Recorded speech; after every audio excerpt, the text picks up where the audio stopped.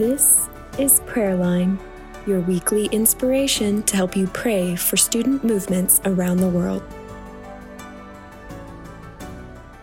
God has been working this year. For this final Prayerline of 2021, we wanted to bring you a few updates from some of the things we prayed for this year.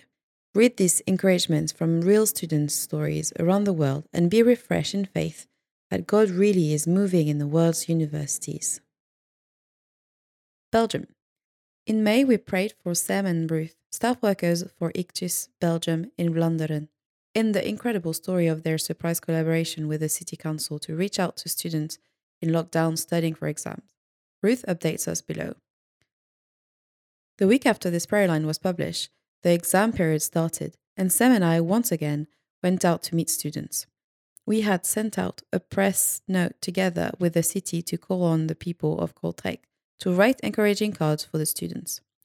While society had opened up again, the students couldn't enjoy it because they had to study. We had a mailbox placed in the public library and city hall, and people could drop their cards there and we would hand them out. In the end, we had 250 cards, and for 5 weeks we took out the cargo bike to the dorms in Kortrijk. This time, other organizations gave us items to hand out in addition to the cards and our own flyers. Coffee provided by the city and Red Bull. We had markers and Teleblock, an organization that helps students with studying, and flyers and bottle from a mental health organization for young people. The student reaction when you handed them coffee, Red Bull, bottles and markers was nice. But when we gave them a card from some anonymous person in Kortrijk who wanted to encourage them, they were thrilled. They were amazed that people cared about them.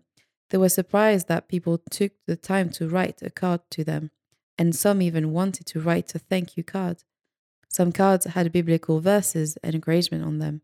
We don't know what this did or still does in the lives of those students, but we prayed that those cards would end up with those who need them most. We trust that God has answered our prayers, even though we will probably never know the outcome.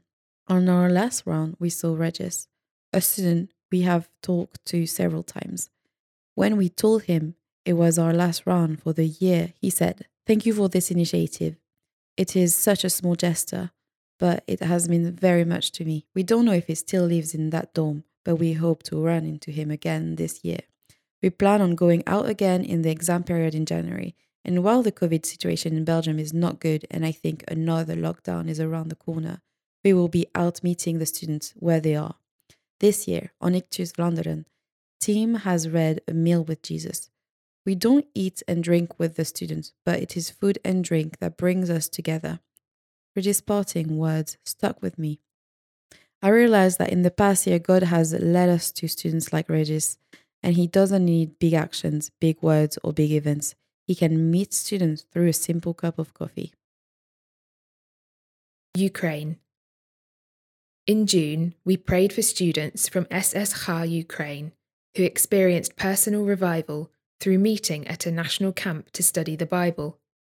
Serhei Lebedev writes, "We had a couple of meetings after camp, and almost all students who attended the camp wanted to study the word deeper during the local meetings in Kharkiv, Kiev, Odessa and Lviv. The internationals that were specifically touched by the content of the camp come to the English language clubs."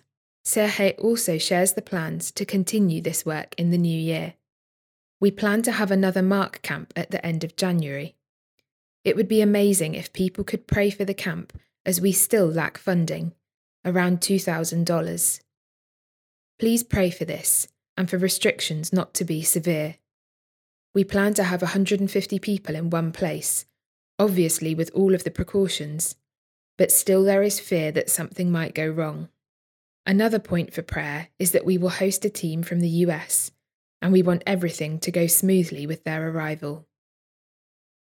Guam. In August, we heard about the amazing way God derailed staff worker Sam's plans so that a pioneering work in Guam in the South Pacific could begin. David Walter, Regional Secretary for the South Pacific, writes, "Guam has been one of the true highlights of IFE's ministry in the South Pacific in 2021. There are now 2 weekly Bible studies reading John's Gospel. 2 students, one who was in that first meeting of 3 students with Sam, lead a Bible study in the student dormitories, which have students from across Micronesia. They regularly have 20 students attend. One of those students recently made the decision to follow Jesus, and many others are searching. Sam leads the local student Bible study, which is itself a multicultural group, which is going well. Most of the focus is on the University of Guam, but Sam is building connections with the Guam Community College and the other university on Guam, the Pacific Islands University. Sam is doing a great job connecting with pastors and other local people, helping everyone to catch the vision of how the ministry works and what God might do through it, and growing trust in the ministry and IFES. And recently, they launched Project Ambition to encourage believers to take more initiative to speak to friends and contacts who don't yet know about Jesus. Francophone Africa and Latin America, the Logos and Cosmos Initiative. We've prayed for the Logos and Cosmos catalysts twice over this year. In June for Nina's explorations of possibilities for prison reform, and in October for Jonas's endeavours to reconcile science and faith. Elaine Bible from Logos and Cosmos gives us an update on where the scheme is going at the moment. So far, the catalysts have taken part in 3 online workshops, 2 e-courses, and journeyed together through an online training platform that connects participants from 22 countries. The goal is to equip these young leaders for projects that will foster dialogue between theology and the sciences in their universities and local contexts. For Jonas, the Introduction to Science and Theology e-course was particularly impactful this year. He says that the course gave me the tools to understand the relationship between my faith and academic work, and challenged me to analyse this relationship from a biblical perspective. It left me with a sense that we can meaningfully contribute as Christian scientists to our church and society. It also encouraged me to let my academic research be more inspired by the values of the kingdom of God.